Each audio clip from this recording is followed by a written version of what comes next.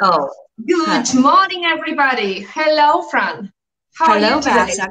Good morning. I'm fantastic. How are you? I'm very well, thank you. It was very sunny just a moment ago. I hope it comes again. And I hope it's going to be a lovely day. And even though we are somehow staying home and we can't really leave much, do you go at all for walks because you've got little daughter and she's probably Not um, that much, to be honest with you. The weather hasn't been the greatest for the last couple of days. So, we kind of adapted to life indoors and board games and, entertainment, baking. I bake a lot, nowadays. You can tell a bit. But I think we'll all manage to hopefully get through it sooner rather than later. Good.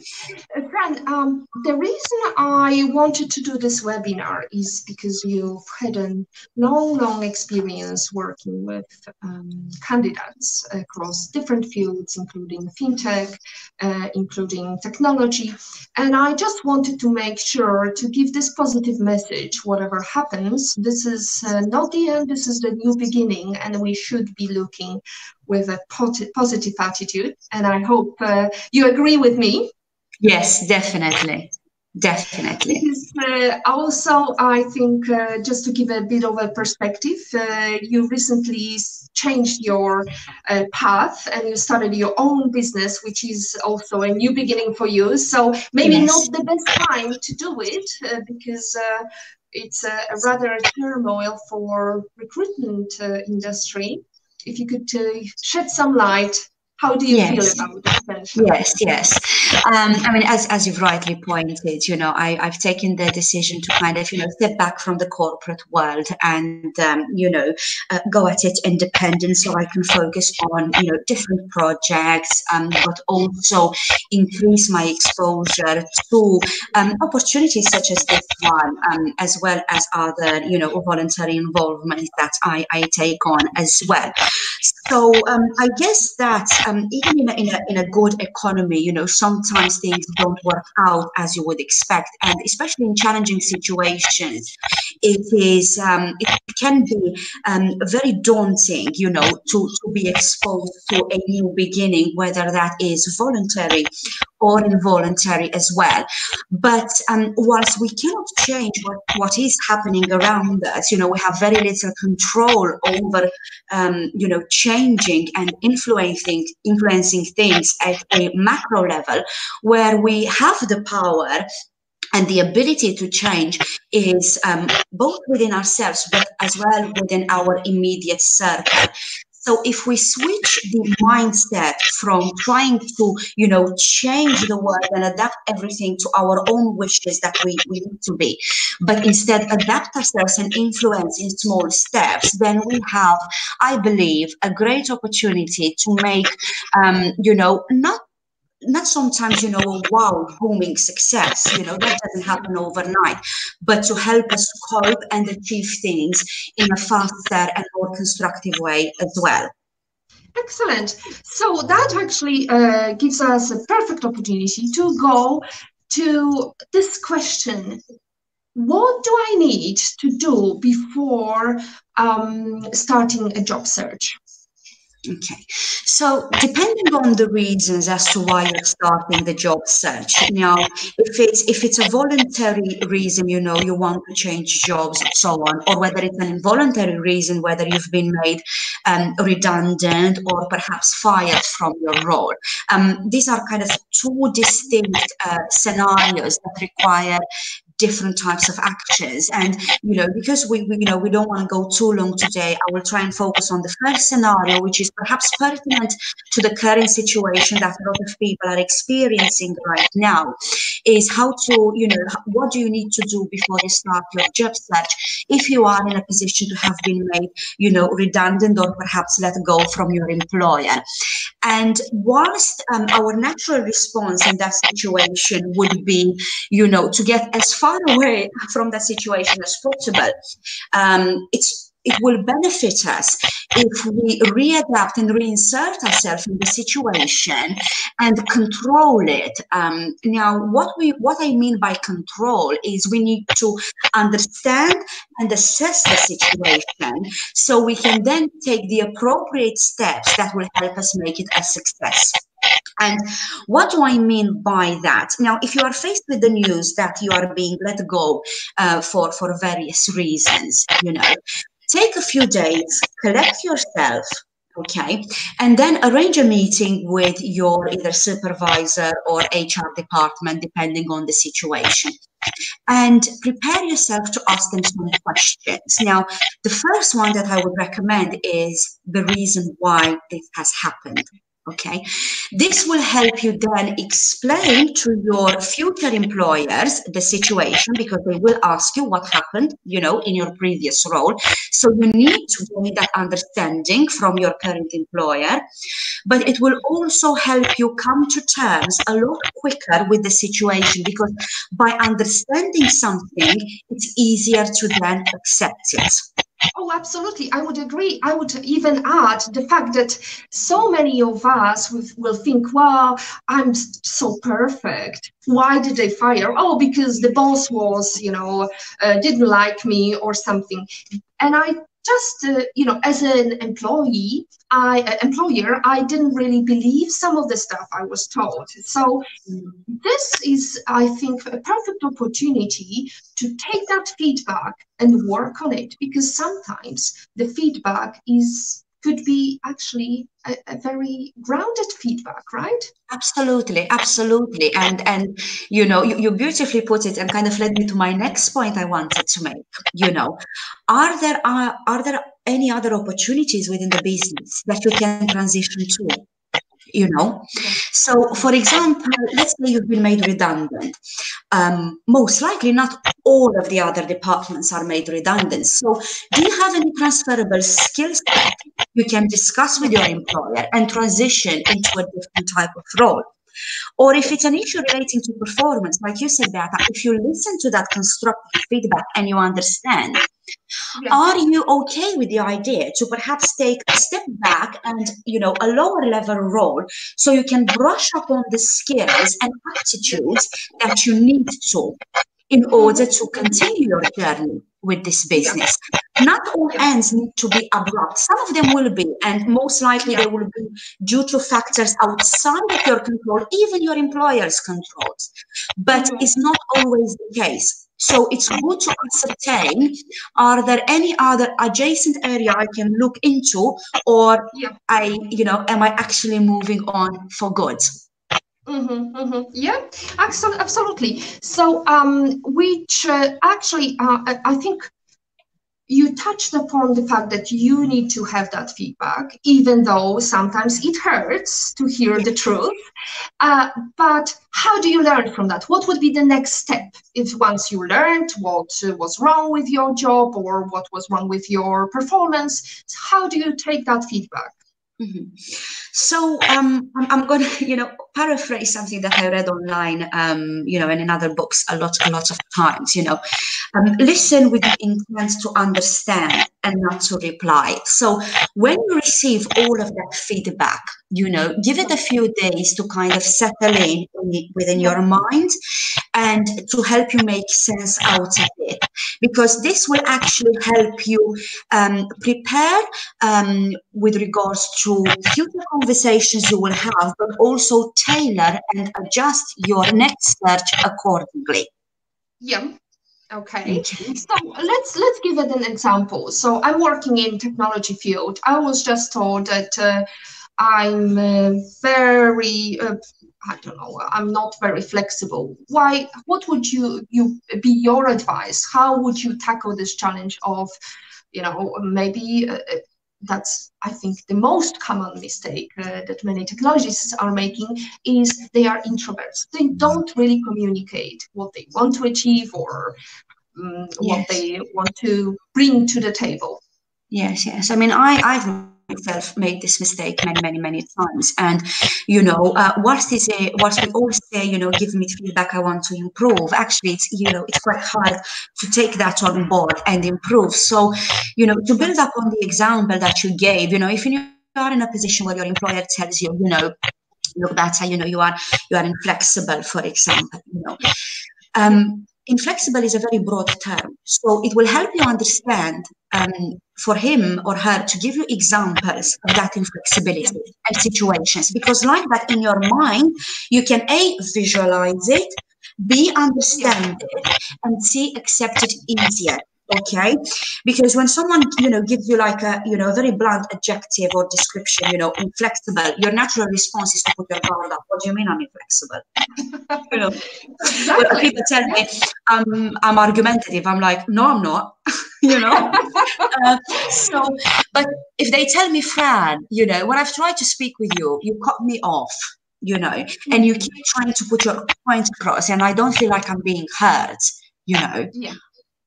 Then I understand, you know. So give people examples to help them understand where you are coming from and work with them, and expect their emotions to be negative. And I can't stress this enough. When giving and receiving feedback, do not do it from a place of sympathy. It's very easy to say to someone, you know, oh, I feel sorry for you, and then you just move on. Okay? Yes. Do it from a place of empathy. Maybe that person is inflexible or argumentative for a reason. Can you help them identify that reason? Can you give them some techniques that will help them cope? Yep, good.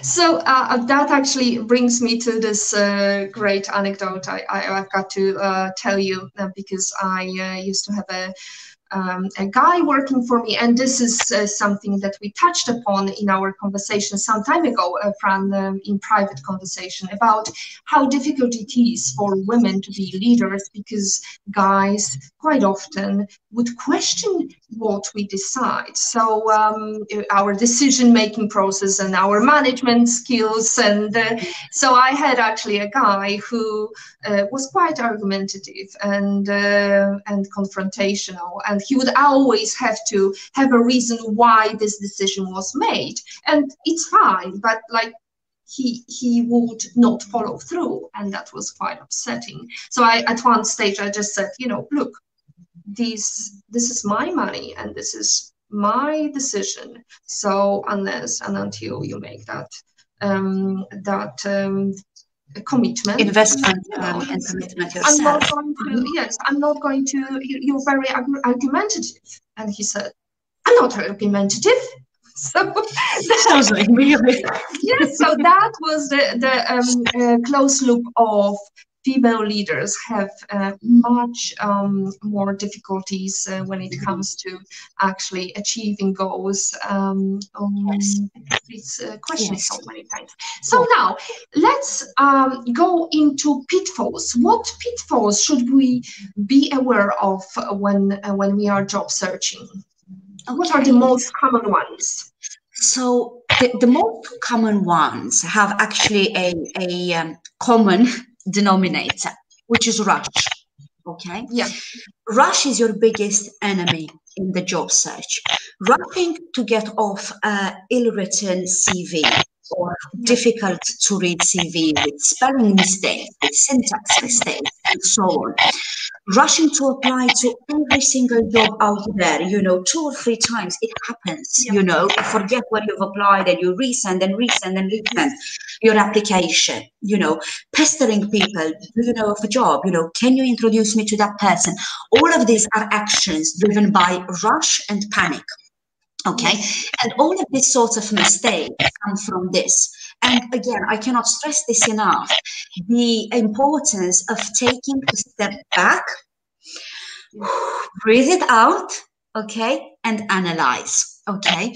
So instead of, starting to send your CV left, right, and center, you could instead start with your digital footprint. And, most people start with a CV, but in the days that we're living in, actually, it makes more sense to start with a digital footprint. So, Google yourself and see how you come across social media and engagement, because your next employer or, the person you want to network in will most likely check you out online. Okay. Now, fortunately, we live in a world where a few swear words and a few, photos of you drinking tequila are actually fine. And, they are fine as long as, they're not, I don't know, too risque. But things, xenophobia online, or other, sort of, not necessarily, political correct, but, wrong sort of expressions, will haunt you, trolling Greta Thunberg online, doesn't make you look cool at all, actually. Bashing Donald Trump, I think that's okay. Yeah. I think we can all live with that. I hope. Okay. Can you give some extreme examples? Maybe you've got some anecdotes, how you checked somebody and it turned out a disaster in terms of potential candidate. Look, luckily, I didn't come across anything like too, wow, off-putting. Yes.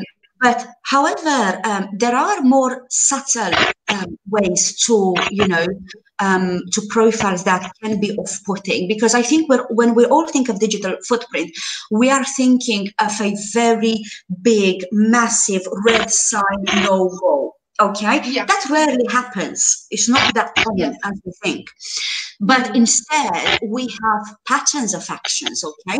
So, for example, I've had situations where I was checking people's profiles, and repeatedly, when they were commenting or engaging in online discussions, for example, they were particularly negative about everything, okay? Now, complaining is fine. Okay, being negative every now and then is fine, but when it becomes a pattern, that tells me it will be very difficult for me to work with that person, because all that they will bring me is problems. Yes. Okay, and they will second guess me every step of the way, and that will make everyone's life difficult. Okay. Absolutely agree. Positivity always wins, no matter what situation we are in. It's going to be better, right? So realism as well. Like I said, it's okay, to complain and things. By complaining about situations, this is how we change them. But complaining, you can be done the right way or the wrong way. Yes, absolutely. So now the question would be, okay, you passed this process. You sent CV, you got an invitation to the interview. What are the most common mistakes females make or people make? Let's make it broader, because we have actually in audience some men as well. So what are the most common pitfalls during the interview? Okay. I mean, I won't patronize our audience by, telling you to dress appropriately, and then, make sure you're there on time, do your research about the company and so on and so forth. I'm going to go again in subtleties that are not always noticeable. I would say that the biggest mistake when interviewing is losing the opportunity to ask questions. Okay. What do I mean by that? As much as the interviewer is interviewing you and assessing your skills, your credentials, and your compatibility with the firm and the role, you should be also interviewing them to, in reverse, assess their compatibility with you, your goals, and your aspirations as well. And I've seen this numerous times where people, don't take advantage of that opportunity to ask pertinent questions. Don't ask questions you will find the answers to online in their company brochure, only like how many employees you've got. You can look that up.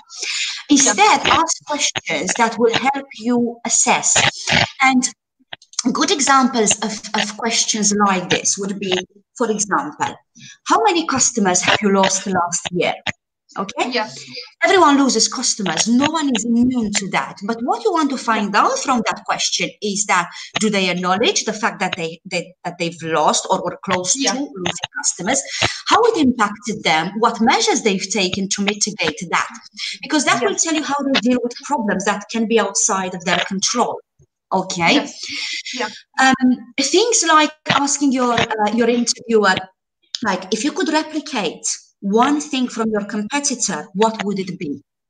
Okay, we all have competitors, but it shows a great deal of character for the business to sit in front of you and admit that there are some things that their competitors do better, because this shows that they are reasonable, they understand their market, and they accept that no one is the finished article. Oh, absolutely. That's a very good line. Nobody's finished article.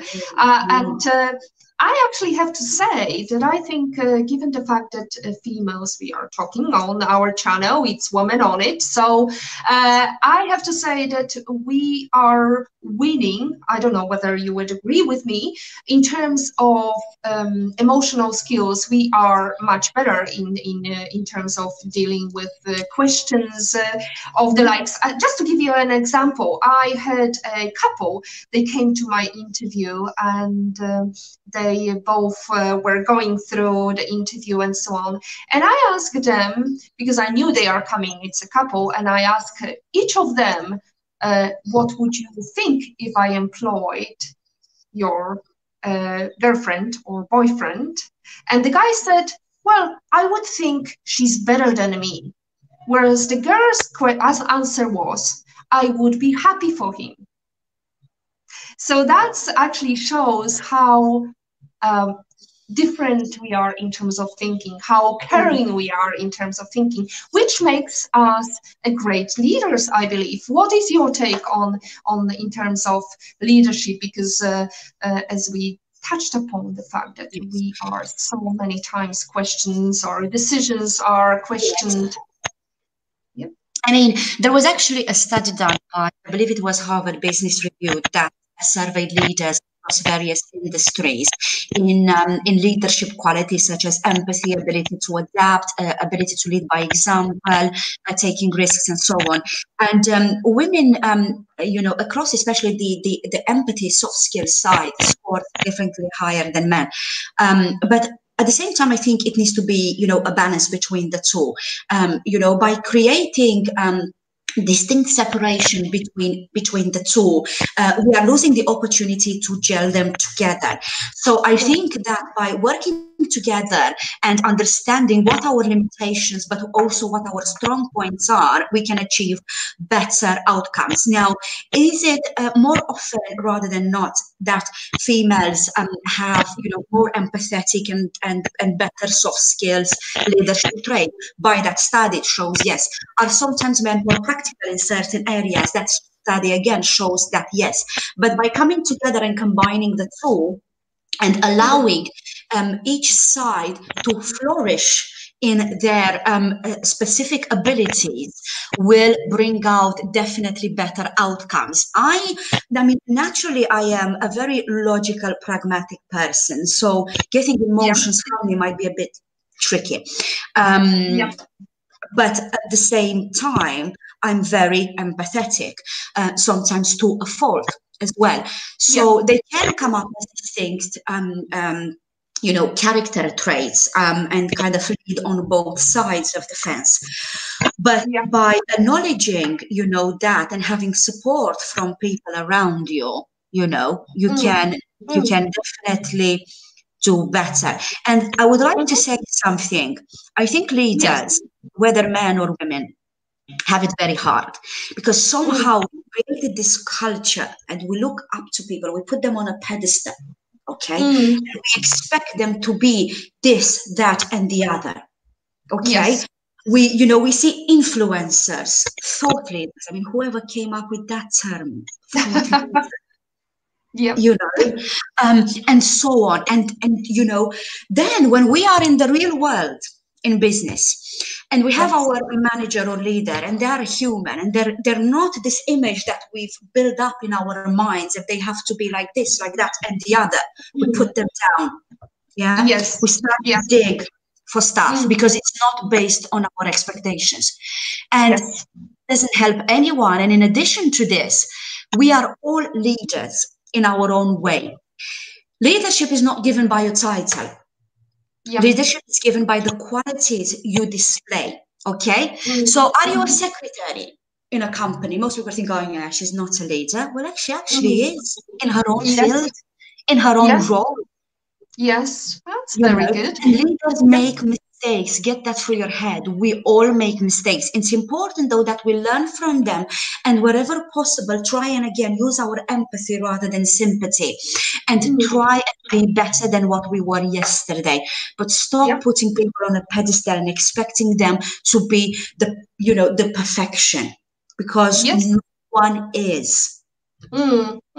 Exactly. So, which actually I think brings us to, okay, we are through the process. We ask some questions. We were capable of asking some questions. Of course, some preparation is necessary. You need to know about the company before you go for the interview. And then, let's face it, we are facing a new reality. Everything's online. How do I prepare for online interview? Apart from changing your pajama and making yourself look reasonable. Yes, yes. I think online interviews are absolutely great and they bring you some amazing advantages.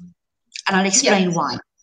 So again, I'm not going to patronize you, make sure the background is correct. Well, that is not great, but anyway, make sure you look presentable, your connection is good and things like that. Come on, those are givens.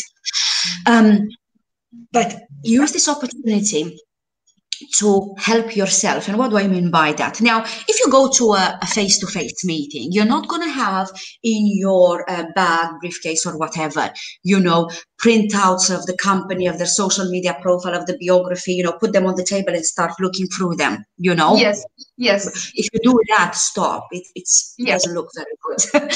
But when you do the interview remotely on your computer, you can open all of those and make reference to them and engage in discussion so you don't forget. So it's actually very helpful, and utilize that. Have the biography or the social media profile of your interviewer if they have such presence, or maybe an article that they've written that you can reference, say, look, I really like that, or what did you mean by that? That will help you build meaningful reports online. That's very good feedback. I think also, I think we are facing new reality, and there is nothing wrong to say, I'm sorry, I hope it's okay, because I've got a little daughter and she might pop into the interview, and I'm really sorry, but I can't really help it, or a cat might run in front of the screen. I think it's understandable if you say that up front, and if it happens, just play by ear, right? Yes, I mean, be human, like I said, like with leaders or with everything. Be honest, be human, and we don't need to be stuck up and have this perfection show going on, and say the right. Like, I'll give you an example what I mean by that, which sort of builds on what you said. So, the interviewer asks you, what is your biggest fault? And people will say, I'm a perfectionist, or I care too much. And look, no one is going to tell you that I can't wake up in the morning. Don't talk to me before 10 a.m. Okay. Things that are real, that are human. But the more we actually try and get that out, it will become the new normal instead of these scripted answers, Yes. So again, I think that helps. And yes, be honest. If you are, in a situation where, your kids or something, pop up, on the screen behind you because you didn't have any other choice, just say it. It's fine. Yep. Good. Now, since it's internet is can be a very dangerous area. And in terms of job applications and so on, what would be the mistakes you would make people aware of? Because just to give you an example, that's so easy to change your persona and pretend you're a headhunter from, I don't know, Africa or somewhere. How do you actually, what is the due diligence process you would advise somebody to take until they start moving and packing and going somewhere outer Mongolia, because some recruiter from outer Mongolia just said, I'll give you a position of a director? Yes, yes. I mean, and this can be applicable even if you don't have to make such a drastic change in your life. But, check for the validity of the business, either a registered business, have they, are they up to date with their financial returns and accounts, accounts are public, or like, okay, in Malta they're not, you need to pay a fee or go through an accountant and so on. But, you can access information to verify the validity of the opportunity. Second of all, if you have to move countries, there are independent websites that you can check, okay, and expat communities where you can ask your questions. Okay, so this part is up to you to check, because you are the one who knows what you can live with and what you can't live with. Okay, so do your due diligence, check for the validity of the business from a corporate, financial, and legal perspective. Then check for the stability of the country or jurisdiction that you're moving in. Analyze trends in the sector, okay? But also, you have an amazing opportunity if you are able to speak with previous employees within the business as well. So try and find out whether that is a possibility. Okay. Good, excellent.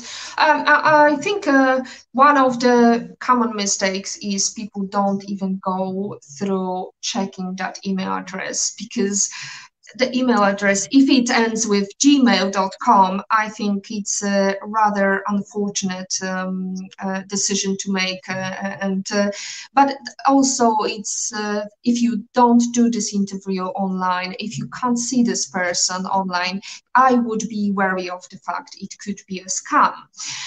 Because we have even more advertisements now, make money online and so on, and it's a beautiful opportunity. Every day, $300 and so on, right? The thing is, if something sounds too good to be true, probably it isn't true. Absolutely.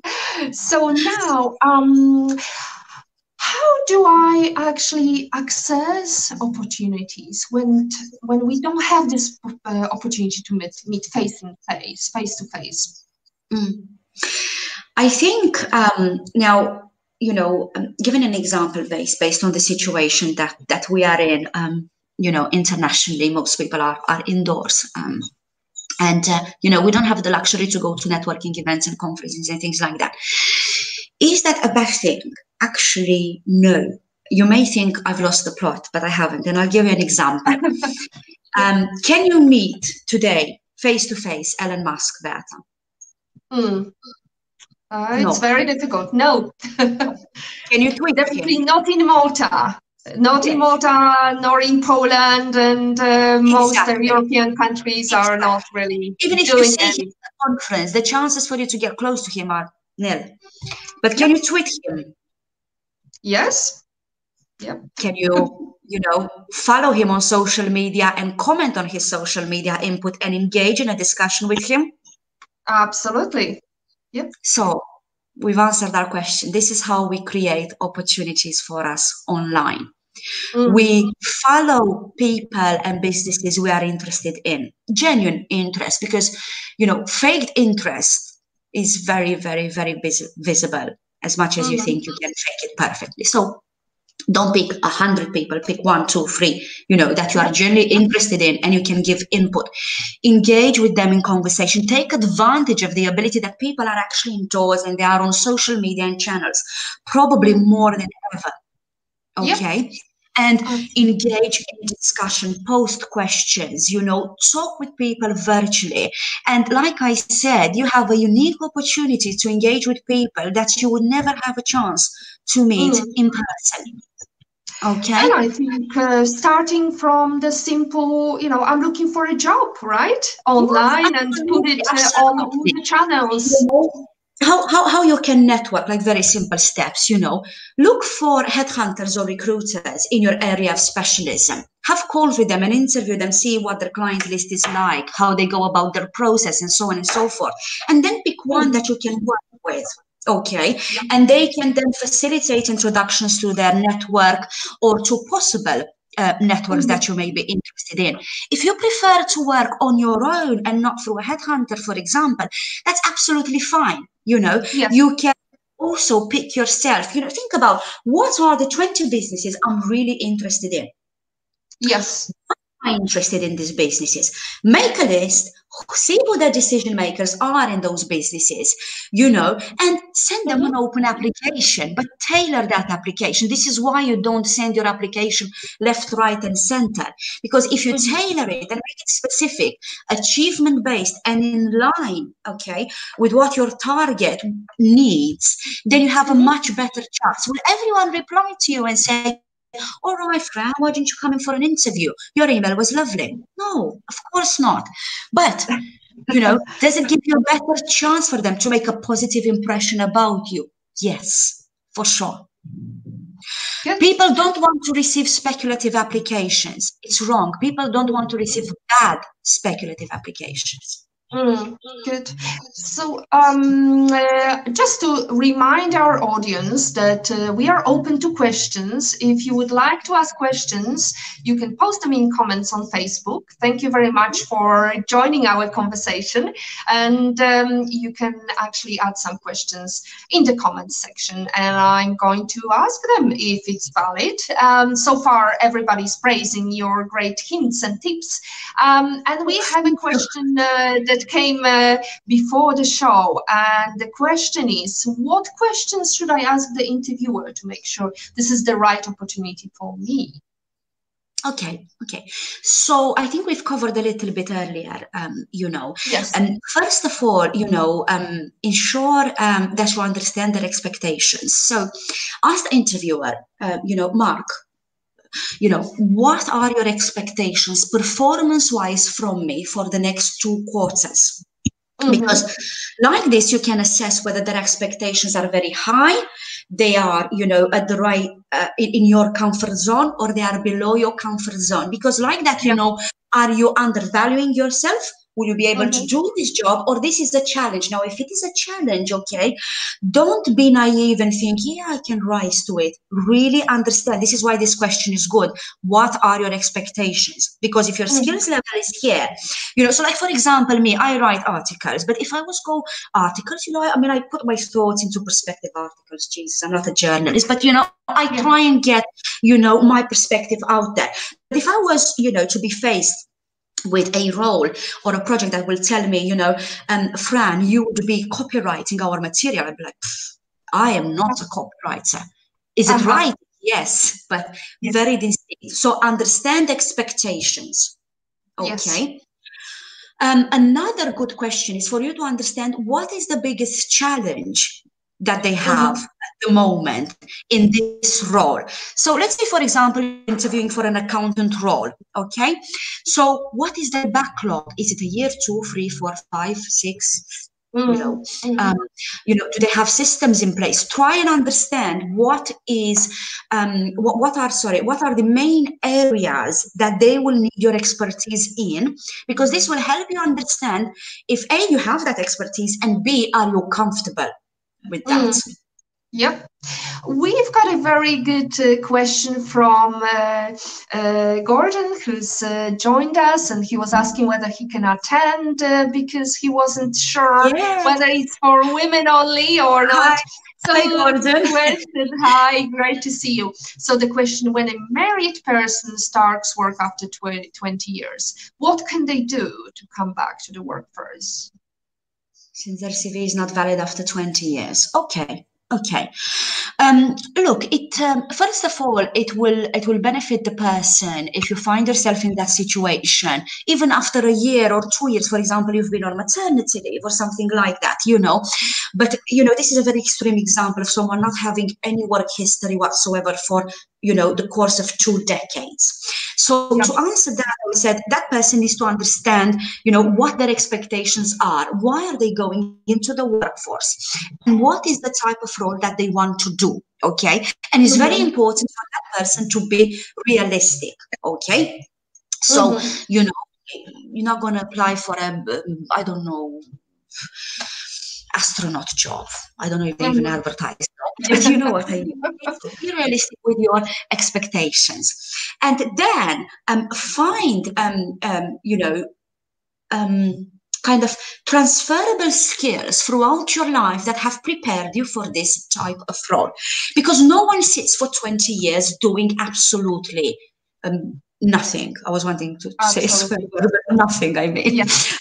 So no one sits for 20 years doing nothing, okay? Yeah. Or, you know, limited number of people do. So, you know, communication, you know, I'm sure that especially if you've had children, you've been involved with parents' conferences or parent meetings, parent days, and, you know, God knows I've been, and I haven't been out for 20 years, you know.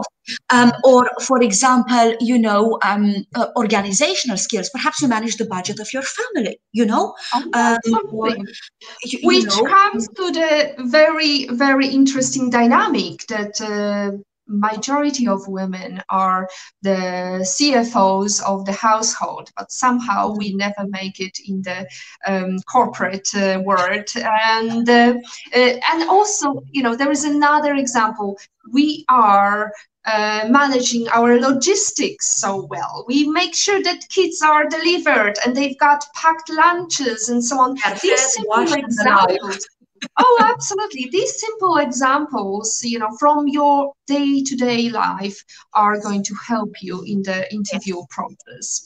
And now another question. Olga joined us, and Olga has got a question about... Hi, Olga. Hi, Olga. How much value to employers place on non-work activity? Example, whether it is signing in a choir, playing a sport competitively, or organizing community events, etc. And we, I think, touched upon that. Our daily life can give you a great example of how we are capable of managing many tasks, and we are multitasking. Absolutely.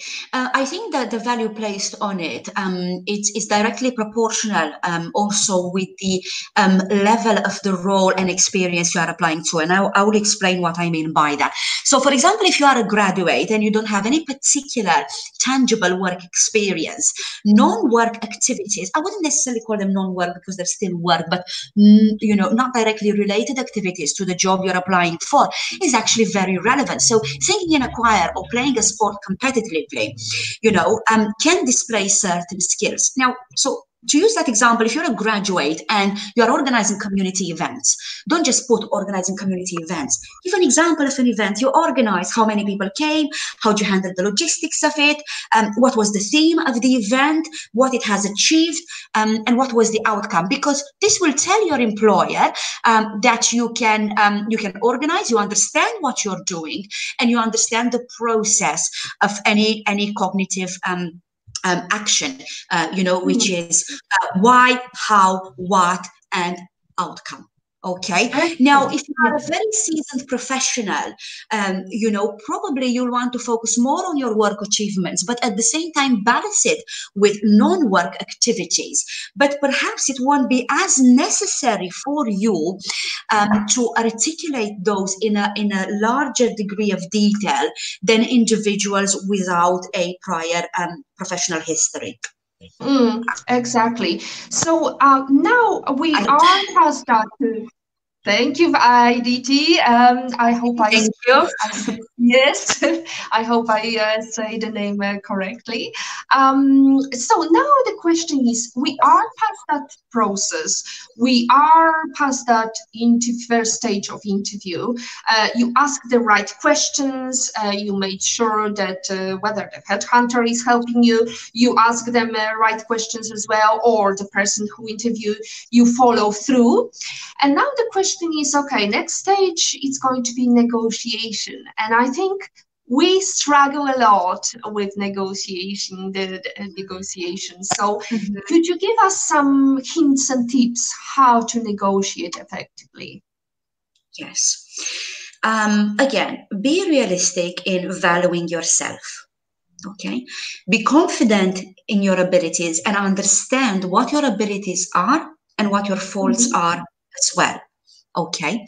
Because the higher you go up the negotiation scale, the higher your skills must be. Okay. And I'll give you a very direct example. Okay. If I was now to change my career, I would probably, well, I would become a physicist in an ideal world, but I'm not very bright at it. So I'd probably become a lawyer. Okay. Let's say I finished law school and so on. Completed, because I've actually done 2 years of law school, but let's say I've completed it, and now I'm applying for lawyer roles. Okay. Now, I look at the benchmark in the market and I familiarize myself with the benchmark of that, the role that I want to apply for. Then I take into consideration risk factors. Am I going for a less established company or a company that has problems with cash flow and so on and so forth? And again, I am understanding, based on the information that I've asked in the interview, the risk factors involved for me in terms of a stability and development point of view. Okay. Yes. And I assess those with my skills. Okay. Everyone wants more money. That's fine. Great. But make sure that the results, reflect the increase in that.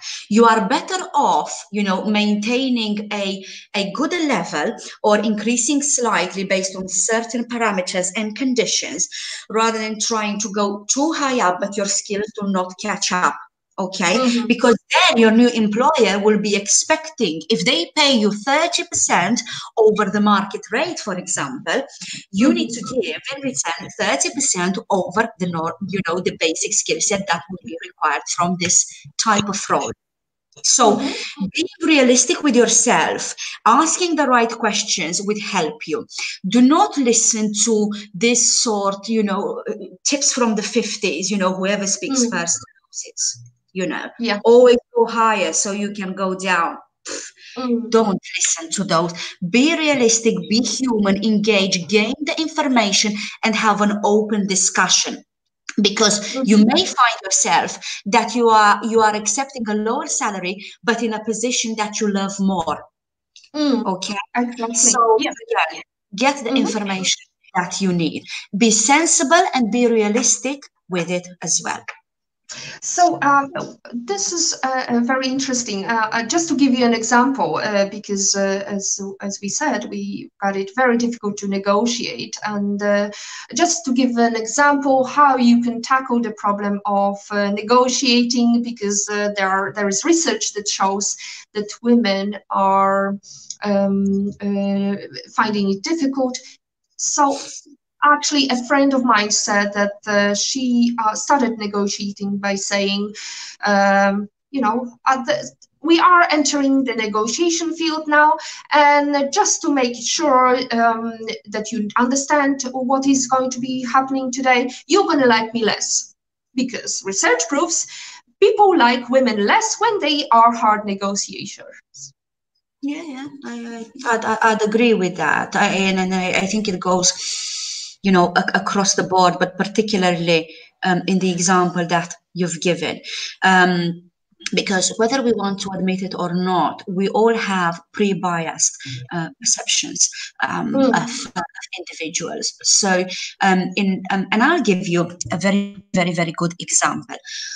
Before I moved to Malta almost 7 years ago, I was interviewing in my home country, in Romania. And because of my experience, people assume that I'm a lot older than I actually am, particularly, 7 years ago. When we got to the negotiation stage, somehow, because they, classified me as, probably, more mature than what I was. Okay, the conversation started in one way, the right way, understanding factors, implications, skills, and so on and so forth. When we got to the point where they've actually realized, because we were in more depth about when I finished university and so on, and my age became apparent, conversation shifted.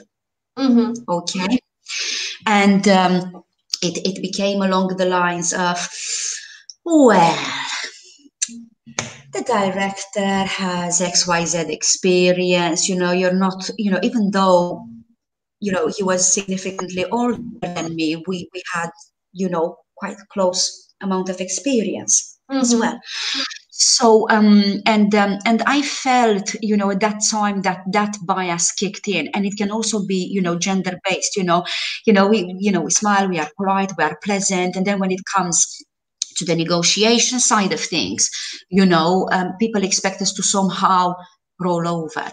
And another example I had, again, a long time ago, I got an offer from someone, and I've asked them, I said, is this your final offer? Is this the best you can do?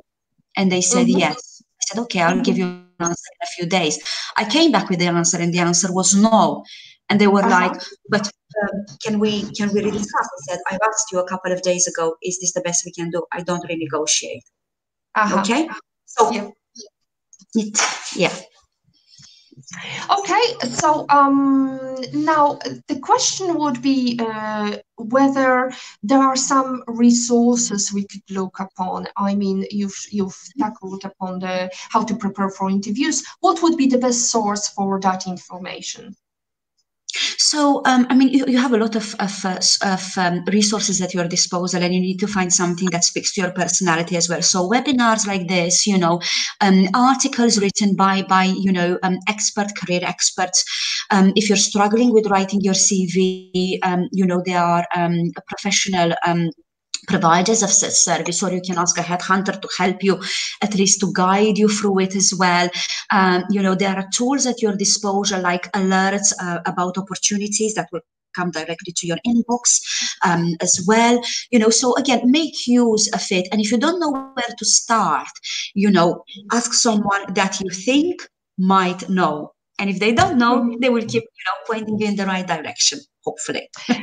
So I just wanted to make sure that our listeners and our watchers or lookers can reach out to you, and we discussed it before. We can help you to prepare for job loss, or overall prepare you for the interview process.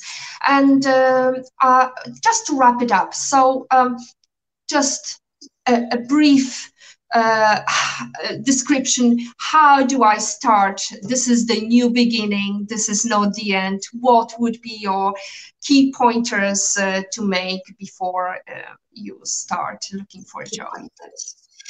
So key pointers: relax, take a step back, understand, okay, assess, and just do it. Yep. Very good, Fran. Thank you very much. I think we've covered most of the recruitment process, what is important, how do I prepare. So just to let our viewers know that we are going to also post some information on the Facebook page. So I hope you can share some insightful articles with us. And Definitely. Thank you very much for joining us this morning. I know it's been a very difficult week. Spending another week in front of the computer was not ideal, but that's the new reality. And as the famous quotation is about the change, that's the thing that is always inevitable. So we need to prepare for change. Yes, and thank you very much for having me and giving this opportunity. I hope our audience, picked up at least one thing that is useful. And if you do feel that you need more support or, particular confidential guidance, do reach out to us. You can find us online and so on and so forth. And I hope everything is, And just last question from Gordon. Let's see. So when you start working in your role and start being given different jobs, which were not specified at the start, what should you do, since the first 6 months is very important? Well, it depends on what sort of tasks you are being given. Being given the exposure to different areas can be very beneficial. But at the same time, if you are not confident in your abilities to have that exposure or to take on those tasks that came unexpectedly, you need to be able to articulate those and help together with your, employer and so on, Find a way for you to be able to perform those tasks. Being flexible is incredibly important because things in business change every single day, and you will find yourself in situations where you are dealing with things that were not expected, not anticipated. Your ability to adapt will be paramount. But after your ability to adapt, your ability to assess is going to be absolutely crucial. Okay. Well, I think maybe Gordon can join us later in the week, because he actually did a very good talk on negotiation, on networking, and I think he's got some great experience in networking face to face. I hope he can help us do it online as well, and we are looking forward to discussion with other viewers. If they would like to join me on the show, they are more than welcome. Thank you, Franz, for this morning, and thank you for very insightful experience chatting with us. So thank you once again, and I just would like to remind you, you can reach out to us and we can help you through the process, and we will be posting some more resources shortly. Thank you. Fantastic. Thank you, everyone. Have a lovely Have a great weekend. Thank you. Bye. Bye.